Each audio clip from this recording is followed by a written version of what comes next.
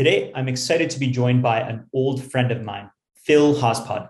Phil is the founder and CEO of Dovetail & Co., a group that owns, operates, and develops imaginative and storied hotel experiences. Today, we dive into how Phil came up in the hotel biz, what advice he'd give to those who want to start a hotel group, and why the restaurateur might want to consider adding hotels to their portfolio. Let's get into it.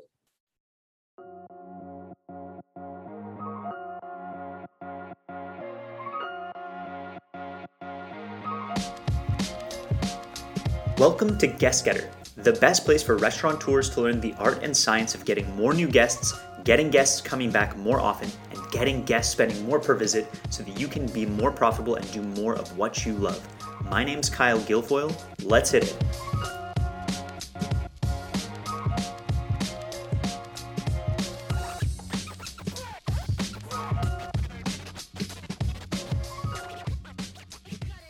Phil, welcome to the show. How are you doing? Great. Thanks for having me. My pleasure. I'm very excited. So I always like to ask the same question right off the hop, which is, how would you describe your particular area of expertise or, your zone of genius? A zone of genius is that I am able to pull together a wide variety of skills that are somewhat divergent, and yet somehow I'm able to kind of bring it all together and drive it forwards. And I think what I mean by that is in the hotel business, you have to be able to have a meeting with a banker and go through financial projections, but also sit down with a brand strategist and a graphic designer and bring that kind of financial business plan to life in a emotionally connective way. And that's most probably a part of my secret sauce. So yeah, really that kind of high level, you're wearing a lot of hats and you're the orchestrator. I'm curious, what's one thing about being that orchestrator that you wish you had learned years ago? So I've been fortunate enough that I guess I got lucky, but I landed in this industry right out of undergrad, where we met in London, Ontario. But so I've been in the industry for a while, which is great. But even then, starting my own business, I think one of the things that really sort of I took for granted was just the organizational component of a business and the back office and all this sort of nonsense that goes into being a startup, and cash management and HR and accounting and insurance and all that kind of stuff. So none of the sexy stuff, but I think that was kind of an element of the business that I could have been a little more briefed on prior to starting Dovetail. Yeah, I feel like I could have been better briefed on that as well. Well, so Phil, you and I actually met quite a while ago, even before London, Ontario, back in Montreal. I've probably known you since I was maybe 10 or 11 years old. And I don't know if you know this, but you actually left quite a mark on me. I think you're part of the reason I was inspired to go into business. I remember you would be hanging out with, my cousin Andrew or even your friends, I recall, and you'd always be having enterprising and entrepreneurial conversations. And I think that really sparked something in me. I also remember that before you had decided to go into business, you wanted to be a cardiac surgeon. And I specifically remember you telling me that you wanted to do that because it was the hardest thing you could possibly do or something like that. And I would love it if you could take us back to the shift from that cardiologist aspiration to the one where you are, you went into the world of business. Could you do that? Yeah, no, you're absolutely right. You're digging deep here. So I initially was going down a healthcare path. And you're right. I did it because I was like, what's the hardest thing to get into in undergrad? Oh, medicine? Oh, surgery? Okay, that's what I want to do. If that's the hardest thing, then, I like a challenge. And I was going down that path. And along the way, I sort of realized, I don't actually have a passion for the healthcare. And I'm like, and then, I sort of realized that whoa, this is the type of industry. If you don't have a passion for it, you're gonna burn out. And I think it's probably true for any industry, but I think healthcare in particular. And so, always in my free time, I'm concocting all sorts of miscellaneous startups and entrepreneurial ventures, and that was always the thing I was doing for fun on the side.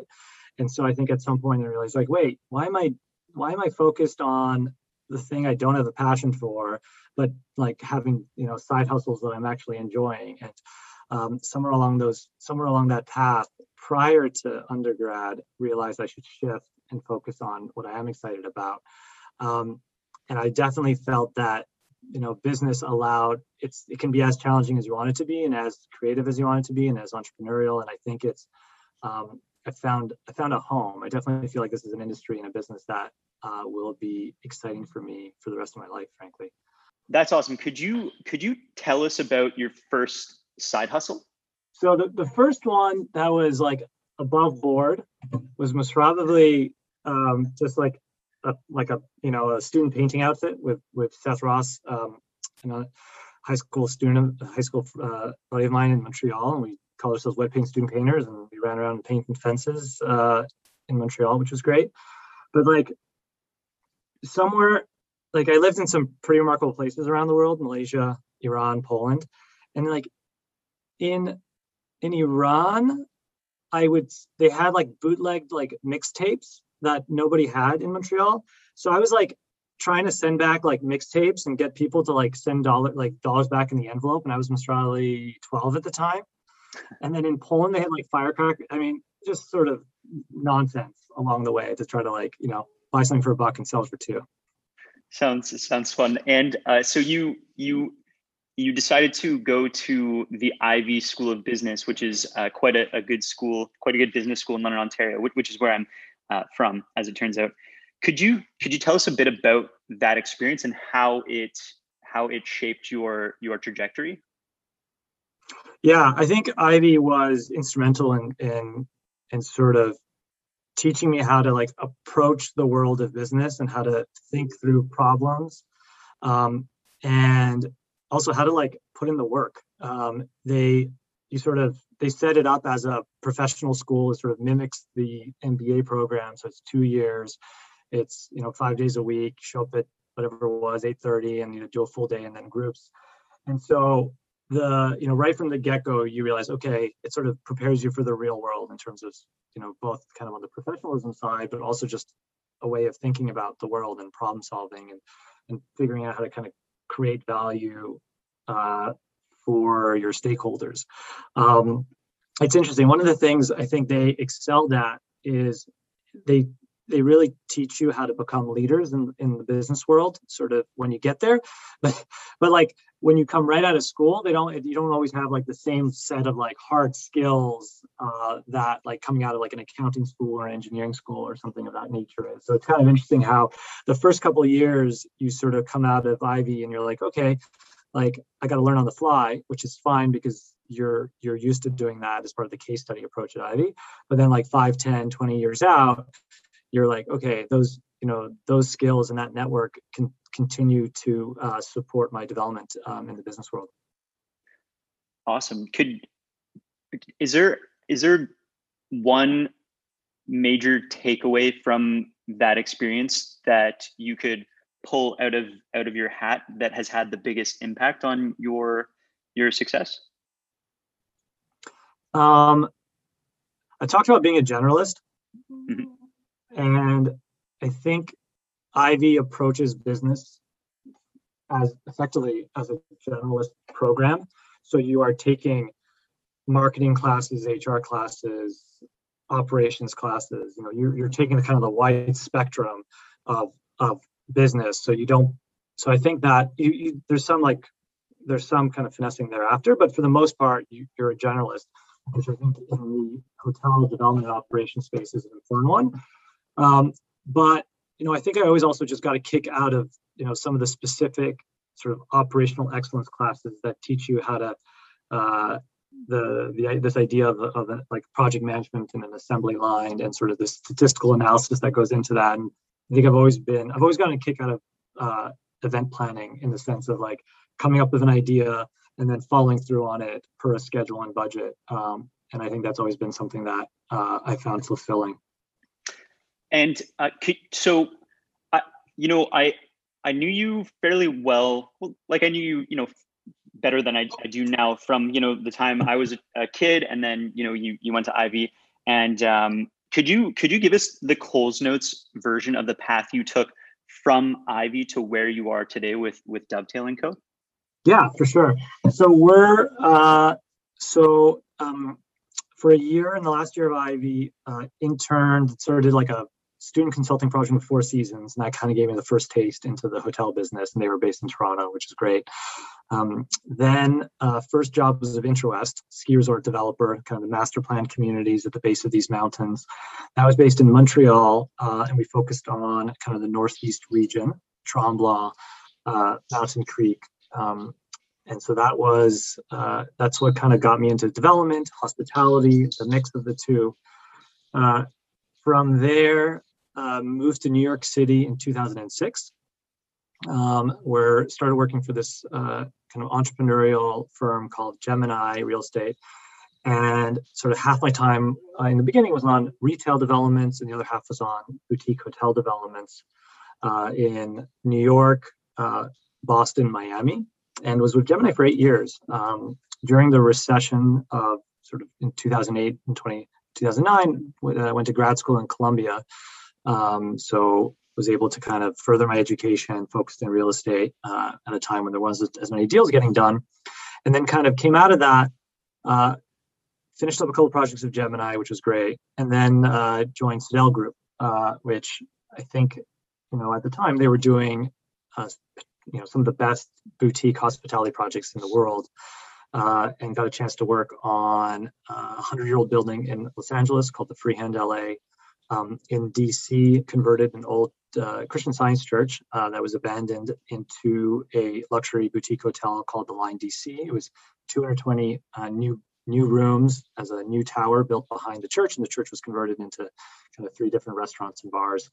So that was super exciting. And then also in New York, converted a 600-room dormitory into a 400-room kind of boutique hotel called the Freehand New York. And so, with Sidel, really got to oversee some kind of, potentially once in a lifetime types of projects. And it gave me the confidence and the track record to go out on my own, and founded Dovetail in 2018 with a similar ambition and intent to work on creative real estate in markets where we thought we could make an impact, and ones that potentially were a little less competitive as well for our investors. And since then we've got six hotels or projects right now, which is pretty wild. And it was a little touch and go in there during the pandemic, for sure. But we took advantage and were able to acquire 3 hotels.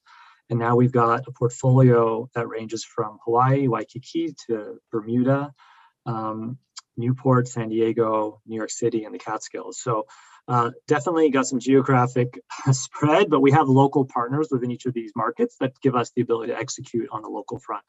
And so at Dovetail, we focus on the acquisition, capitalization, design, branding, and then kind of creating a business plan and following through on that with a local partner that runs the kind of the day-to-day management. Amazing. Very, very cool. Congratulations on all that. Yeah, thank you. Beyond having the confidence that comes from a track record, I'd love it if you could take us to that moment where you took the leap from Sidel Group to your own thing. So I think I always knew that I was going to go on my own at some point. And even when I was even before Intrawest, even when I was at Ivy, I was putting in offers on buildings that I had no idea about. And honestly, if I won them, I wouldn't have known what to do with it. And then same thing happened when I was at Intrawest. I was like looking at a little development in the Laurentians, and I was like, oh, this is a cute little cottage resort. And I was like, and thankfully none of that panned out. And this sort of happened along the way a few times. And I got really close before joining Sidel, actually, after Gemini, here in Rhode Island. I came really close to buying a property, and it just sort of slipped away. And so, sometimes you just need you kind of have to, it takes a long time. Like everyone just sort of assumes that it's like, it just happens on one day. It never happens on one day. Like it happens over a very long period of time. And there may be some like false starts along the way. So there were a couple of, opportunities along the way that I was hoping to like follow through on, and it didn't work.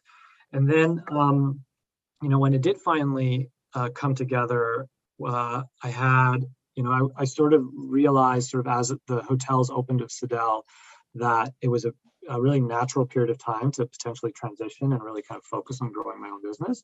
And at the same time, an opportunity came to me in Newport, Rhode Island, where my wife's family lives, where we got married. So I knew the market really well. And the timing worked out. So I basically kind of transitioned into starting Dovetail when this opportunity in Newport came about. And that was the mainstay, which we converted into the Wayfinder in Newport. Very cool. And there's something very romantic about what you've built with Dovetail, creating storied and imaginative experiences that no doubt leave an indelible mark on your guests. Like if any of the listeners check out Dovetail & Co., the properties are spectacular. I can't help but think that others would love to build something similar. So my question for you is, what advice would you give to the person who wants to build a hotel group over, let's say, the next 3 to 5 years? I think you start with one project and follow and do it in a place you understand, so that you're like, if you understand who the guest is, because either you are the guest, like the Catskills is basically my own, like we're targeting New Yorkers in my demographic that want kind of an escape to nature, but still have a fine dining and drinking experience. So like, I know that guest, that's me. So like, if you start with an opportunity and a guest profile that you understand, and then make sure you execute on it. Like, don't focus on deal 2, 3, 4 until you know that deal 1 is on track. And if that takes 5 years, then let it take 5 years, because the last thing you need is to have failed projects along the way. Because 1, you won't be able to build from a track record of failed projects, and 2, like failed projects are just, they suck up all your time. They never get easier, they just get harder.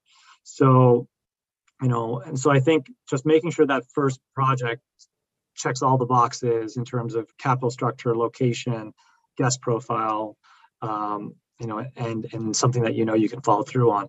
I know your primary focus is in the restaurant world.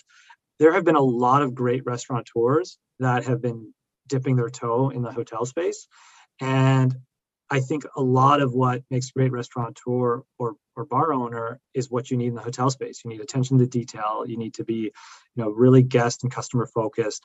You need to be creative in your execution, your marketing, your storytelling, and you need to create word of mouth. Especially in the smaller hotel side, you need to build from word of mouth. And so I do think that a great restaurateur has the ability to grow into the hotel space. Especially if you're kind of in the smaller hotel space. I think it gets, you need some different skill sets when you get into the bigger hotels, but there's definitely some parallels there. Restaurant owners, operators, and managers, before we continue with the episode, I want to ask you a question. Do you know if your marketing is working? Most restaurant owners are relying solely on organic social media and word of mouth marketing. While these are both powerful, they ultimately leave the growth of your restaurant to chance. You can't control algorithms, and you certainly can't control what people do. But you can use a system that will have a huge impact over time. I'd love to show you the guest magnet method. It's a simple but cohesive system that will accelerate the growth of your restaurant in a way that you can measure. It is backed by ROI, a return on your investment. If you want to learn about the most powerful way to grow your restaurant sales this year, send an email to kyle@guestgetter.co with magnet in the subject line, and I'll get you all the details. All right, back to the show. So I imagine that the biggest mental barrier that likely comes up for most people who are thinking about starting a hotel or a restaurant or anything is probably capitalization, right? You need money to make it happen. It doesn't necessarily need to be the money that's in your bank account. Now, how would you guide somebody who maybe isn't well-resourced or well-capitalized? How would you suggest they go about getting capitalized? Yeah, and I think that's the challenging part about the real estate business, and the hotels are an extension of that, and it requires a lot of capital. And it's definitely, when I realized I love the industry, but I also want to be an entrepreneur, I was like, man, how am I going to do this? I don't have this huge bank account that's going to let me just start buying up hotels and like going through with it. And so one of the benefits of having a strong track record and showing that you can pull this off at a larger level for in a more sophisticated manner is that you're able to attract partners and investors that want to put money to work and want exposure to the space. And so you can then tell them with full conviction and confidence that, I'm going to be a fiduciary for your investment and I'm going to take care of it. And we're going to work as hard as possible to follow through on the promises we've made. That, the better your track record is, the easier it is to most probably have that conversation with capital that you may not know as well. If you don't have a track record, then or maybe you have a track record in a different field, but you're at some point, you've got to capitalize the project. So if you don't have the track record, you may need to partner with someone who maybe has a track record in real estate and they know how to buy offices and retail and rental buildings, but they don't understand restaurants or the hospitality of it. And then you maybe come in as the operator or sweat equity, and you kind of sort of form a partnership that way, where you have a capital partner that helps underwrite the real estate and you bring in the kind of the operational expertise. You may, the roles and responsibilities will have to get defined, but that could be a way for someone to get into the ownership management game without having to source the capital themselves. In my situation, because I came from a background of acquisitions and development, I was able to sort of bring it all under one house so that the capitalization and sort of the operations are kind of run through projects through Dovetail. Yeah, really what it seems like Dovetail does exceptionally well is, like we said earlier, orchestrate all the pieces that need to be there so that capital can come in with confidence. And, so I love that. And something else you said is that restaurateurs many of them are dipping their toe into the hotel space, which I'm sure isn't anything new per se. I'm curious why you think a restaurateur would want to perhaps explore the hotel space. Well, I think most probably the number one reason is the rooms, the margins on your rooms is significantly better than the margins on the restaurants. Yeah. So if you're able to get a few more rooms upstairs and run a restaurant downstairs, you're able to potentially drive a lot more income to the bottom line. So that's most probably the number one reason. And then also in the hotel space, the restaurant and the bar is usually the hardest part to operate. So if you can operate the restaurant, you'll figure it operating the rooms is pretty straightforward. And I think restaurateurs are seeing that and they're realizing wait a minute, this is so much easier than what I'm doing day in, day out, in the restaurant space, and it's more profitable. Why am I not in that space as well? So I think it's, it's sort of like a natural extension. Yeah, I can imagine anyone who's grown up in the restaurant space, if they were to, no offense, but if they were to move over to the hotel space, it'd probably be like, holy shit, this is a lot simpler. Not to say that it's easy. And so up to this point on the podcast, in full disclosure, most of our guests have been restaurateurs or owners and operators, and we usually talk a bit about marketing. So I'm curious if you could give us a high level look at what a successful hotel marketing strategy looks like. Yeah, so I'm trying to figure out where to start with this. It's a big question. Yeah, it's a big question. It's a big question. But I think what's interesting is so when you build out a business plan, you talk about rooms revenue, which is really the number of rooms you have times the average daily rate. ADR is our kind of metric for room rate, times your occupancy, which is a percentage of your total rooms that are sold. And that's what's called RevPAR, or revenue per available room. And then you can multiply that by 365 days, and that's your targeted room revenue for the year. Now, let's say it's $100 room rate to keep the math easy. $100 can be sold, that room can be sold 50 different ways. And they each come with their own benefits and negatives. And if you have a small hotel, so we only have 28 rooms in the Catskills in our lodge, we sell only directly on our website and through email and through phone calls. Now, that limits our distribution. So we only market it for direct channel sort of conversions. But what that allows us to do is we don't have to pay online commissions to like the Expedias and the hotels.com of the world. And that's like 15 to 22% of your top line. Like that's when you think about, the margins, the hotel margins are anywhere between kind of 20 to 40%, depending on sort of where you fit within the full service, select service, urban resort world. That's still like a meaningful amount. May I interrupt? Very sorry to interrupt here. I'm really curious when a hotel does acquire a customer through an Expedia or one of those sites, they obviously get the customer data too, right? Yeah. Okay. I just wanted Okay. Yeah. So if you sign up through Expedia, they have your credit card, they have your information, and they hope that you're going to use Expedia to like book in New York and book in Newport and book wherever, and then they're going to cross market and send you promotions and all that kind of stuff. So in Newport, we use that. And then what we hope to do is when you get to Newport, we hope we get your email address and you fill it out and you start following us on Instagram, and then we can kind of market to you. And then hopefully the next time you loved it so much, you'll book with us directly. But if you're able to market directly, the other benefit is they tend to be, they're more your people. And by that, I mean like people that are choosing your hotel and your experience specifically for what you're trying to put out in terms of the product and the design and the service style. And then the reason that is hopefully better than if you just get someone for the same price point on Travelzoo is that they're going to love the experience better, and then they're going to hopefully become repeat guests and hopefully become ambassadors for the hotel. And so when they're back in the city, say, "Oh, I had such an amazing time at the Urban Cowboy Lodge, and that you should totally check it out. They're awesome." And we've noticed so we try to market to that guest, even if it's the same price point, or frankly, even if it's a little bit less, because we're not giving up 15%, through the online booking channel. But the folks that book through Expedia, they may just do it because it's a cheap rate, and then they show up and they're like, "Oh, where's my I'm trying to think what we don't have. Oh, we don't have like drawers, like how like old school hotels have the drawers under the TVs. We don't have those in some of our rooms, and we'll get complaints about why we don't have drawers, and then they don't want to tell their friends about staying at the Wayfinder because there's no drawers. And we're like, so you get like a bunch of Karens, a bunch of basic folks.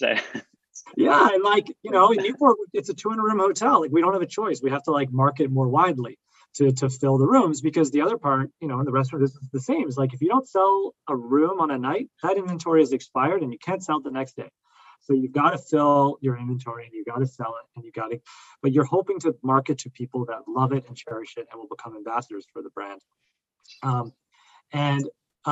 We do that through like Instagram is a big source for travel advertising, both just organic and sort of but also paid. We use paid social, paid Insta, paid Facebook, and then a lot of Google AdWords are used sort of geo-fenced, both for target markets and kind of target words, and then kind of PR is used both for like general stories and then kind of like promotion-driven stories where we're trying to do like, hey, work from the Wayfinder for a week, and we give 3 nights free if you stay for 4, and like stuff like that. Around the pandemic, we were kind of promoting as well. May I ask what you put into your paid ads? Like what is the lure there? What does that content look like? Most of it is like keywords, right? We're trying to get people, hey, boutique hotel in Newport, and we're trying to catch people off of like the sort of the traditional search terms that they're going to use. And how about like Facebook, where it's more of like an interruption style of, there aren't keywords there. What about that? Yeah, so we'll use promotion-driven ads that we think will have pickup. So for instance, we were running I can't remember our term. It was called like the dine and crash or dine and stay, where if you spent like $150 at the restaurant, you got a free hotel night on like a Wednesday. That's pretty sweet. We had a lot of the Wednesdays was like was a slow day. This was earlier in the spring, and we were trying to get people to also like enjoy our restaurant, which was great. And we're like, everyone does the opposite. They like, hey, you buy a hotel room, we'll give you a free dinner. We're like, why don't we do the reverse? And it worked out. We got some press around it, like locally, and then we were using that also. So we created a promotion around that, and then we pushed it out through some of these channels. Awesome. One thing I want to touch on as well, because it's a really similar thing, you know, like the Expedias are to hotels what Uber Eats is to restaurants. And I cannot help but think, you know, like Uber Eats and Skip the Dishes, yes, they take a hefty margin the first time. They've also spent millions of dollars on, you know, marketing those apps and getting the impressions. And so from my perspective, I feel like they can be a very powerful part of a marketing mix to get a customer, because the goal in restaurants is not to get a customer one time, it's to get a customer several times, right? So once you've used those tools to then get them into your world and you own that data, you can then get them to come back again and again. You can speak to them however the hell you want, assuming that they're not, you know, basic or Karens. And so do you think an approach like that could work for hotels, or do you prefer to just, like, your approach seems very direct to consumer, right? You're going to get them through an ad or through organic stuff on your own channels, and then you are going to market them, you know, with email or text or whatever. Could you ever see those tools playing into your mix, or would you prefer to keep it really like, you know, just your own sort of thing? So I think it's similar. Like we right now we aspire to get to like 60 to 70% direct and sort of 30 to 40% through intermediaries. Mm-hmm. Right now we're most probably like 50-50 in Newport, and we hope we can convert the booking.com guest into a Wayfinder guest and someone that is an ambassador for Wayfinder. So I think, and we, you know, and so we do that full, you know, knowing, and we pay a price for it, but like, we hope that we can convert them into someone that appreciated the stay and sort of is excited about it. So I think we use a similar tactic in the hotel space as you're referencing. And I think it's part of the mix. I think at the lodge, we don't have to do it. And we're at 100% direct at rates that are great, and we're selling out on weekends anyways. If we wanted to sell more on weekdays, we may have to sort of, you know, use more intermediaries and kind of do other things. Got it. And how do you approach retention? Like so a guest comes in, are there things that you do have systems in place to try to get them to come back again and again? Yeah, so I mean, you know, one is making sure they have a great stay, right? Yeah. What's wrong with like that? It sort of starts and most probably ends there. But if they have a great stay and you don't have any way of communicating with them, then you've lost the opportunity to market to them, you know, again. So we have a variety of sort of touch points where we try to capture people's email addresses, and it happens sort of on pre-arrival as part of the check-in process. It happens on even now you get your room keys on your phones. That, you know, we get some of that data, and then even our front desk, we run sort of contests to see what percentage of emails we get as like email capture for our guests, because so everybody knows on a property how important it is to get that data. Awesome. And one last question just on the marketing front is, and we've kind of already touched on it, but I feel like we've touched. I want to ask, how do you ensure you're as booked solid as you possibly can be? I mean, it's probably just a mix of all of these things we've been talking about. So yeah, there's something in hotels that's very different than restaurants, and honestly, I've always wondered why restaurants haven't been able to pull this off, and maybe it's just sort of consumer education, and people would rebel. But revenue management is a whole sort of sub-market of the hotel business, and you see it in the airlines. But like, if you think, so basically everybody must probably paid a different price for the hotel room, and like, if you think about an airline, the person sitting next to you must probably paid a different price, and yet somehow it's like the exact same service. There's no difference between you and the person next to you in terms of the product or the service that you're getting, and yet you definitely paid different prices. And yet we're okay with that in the airline space, and we're okay with that in the hotel space. But for the restaurant, your 8 o'clock reservation on a Saturday costs as much as your like Tuesday at 5 o'clock. And you're like, why is that? But so in the hotel space, what we do to ensure that we're fully booked is we're constantly like revenue managing. So looking at what we call pace, which is our like pickup or like number of reservations we get per day and per week. And then we're like looking at every single day in the future and figuring out like which days are picking up and which ones aren't.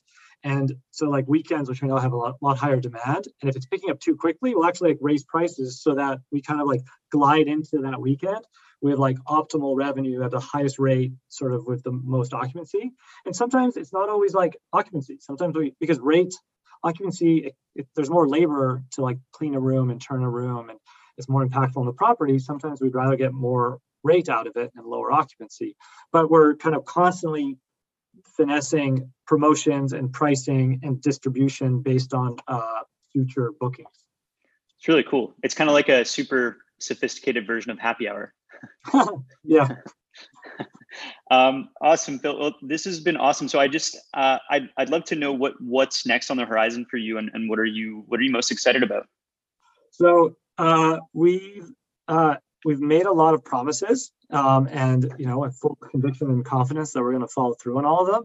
But that's what's on the horizon is executing on the projects that we've acquired and the business plans that we're putting into motion, in particular in Hawaii, in San Diego, in Bermuda, and in Bowery. And that's what the next 18 months is going to look like. The crazy part is, while we're doing that, need to still kind of grow the business and see what else we can kind of sign up over that period of time. But priority one is getting all of these projects in a good place. Awesome. I have one curiosity that I wasn't planning on. Have you ever heard of like revenue generating activities? Like when you like yoga, Sunday yoga at the pool for $10 a head?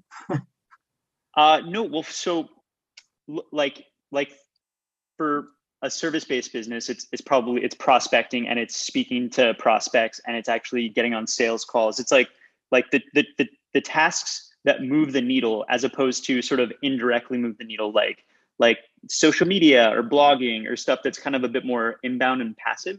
And curiosity just came to mind for me, which is just, what are the tasks for you that have the biggest impact on moving the needle?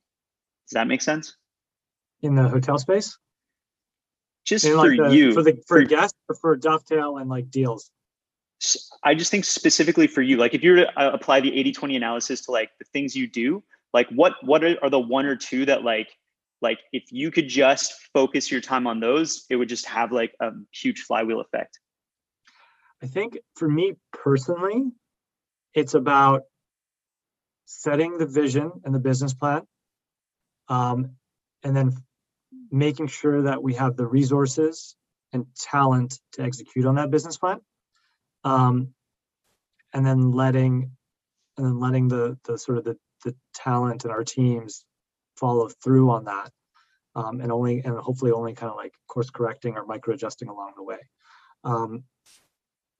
That's sort of how I see my role personally, and I think that's how I've got a great team now, which is awesome and fun. But that's what we want to focus on. I want to focus on letting the team sort of bring these business plans to life. And I want to just make sure everyone has the resources that they need to pull it off. Awesome. And are you up for a quick round of rapid fire cues? I can try. Okay. Here we go. What is your favorite alcoholic drink? Australia Boulevardier. What was the first one? Boulevardier. Okay, but you qualified it somehow. I said most probably. Oh, most probably. Okay, I thought you said a Australia Boulevardier, and I was like, what's that? What's your favorite bourbon in the Boulevardier? What's on the shelf? So not too picky. Okay, what book or resource has had the biggest impact on your success?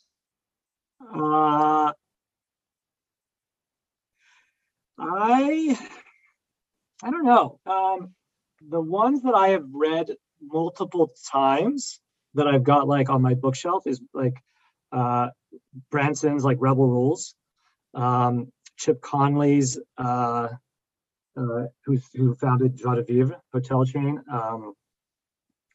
The title now is eluding me, but there's a hospitality sort of book that he wrote that I find myself reading every couple of years. And then there's an older book called What They Don't Teach You in Harvard Business School that I've always found as a reminder that, like, when it comes down to it, business is about like relationships and negotiations and like mostly things that they don't teach you in school. So those are like 3 books that I find myself rereading frequently. Awesome. What's one thing you've changed your mind about in the last 6 to 12 months? I would say that I am now a firm believer and proponent in working remotely. We were doing it because we were sort of an agile startup, and our team was already kind of loose, and we set up the tech so that we could work from wherever, and we were working on multiple projects, so we were kind of constantly like moving between our projects pre-pandemic. And I think there was a period of time during the pandemic where I was a little nervous about team culture and being able to build, and like our head of acquisitions moved to Austin, and I was just like, man, how's this going to work out? And I was a little nervous about it, and we still make a point of getting together like once a quarter if we can, and like kind of keep the culture going. But the ability to work remote I'm no longer hesitant about a leadership team that is not all in the same office every single day. I mean, frankly, I think we're actually even more productive because we're not like all on top of each other and, in an echo chamber. Totally. And it's like a time machine, really, when you don't have to travel and stuff like that. It's pretty incredible. One last one, which is say the government gives you $50,000 to grow your business tomorrow. How do you spend that money? On the Dovetail side, it would be someone to help take care of our administration so that the leaders on the team can focus on what they're great at and what they love, whether that's creative or construction or development or acquisitions, and sort of just moving all of that administration off all of our desks. I think on the property side, it would I'm sure you're seeing it, but like if there was a way to help with staffing at all of our properties, primarily in like the restaurants and the kitchens, we would do that in a heartbeat.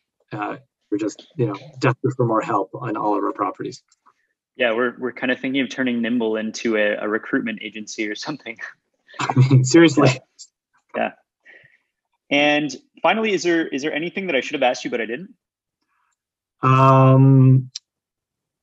don't know. This was kind of fun and a little different than some of the other conversations I've had. So I appreciate the different background, but also the different angle on some of the questions too. Awesome. Where should people go to learn more about you and what you're up to and potentially connect with you? So our website, dovetailandco.com, has an email sort of contact us. So you can send me emails through that. It'll actually go directly to my inbox. You can follow me on LinkedIn. I'm on we've got like a Dovetail Instagram, but it's not that active. We're more focused on the property stuff. So it's probably the website and LinkedIn are probably the 2 best ways to get a hold of me. Awesome. Well, Phil, I really appreciate you coming on, and I look forward to chatting with you again soon.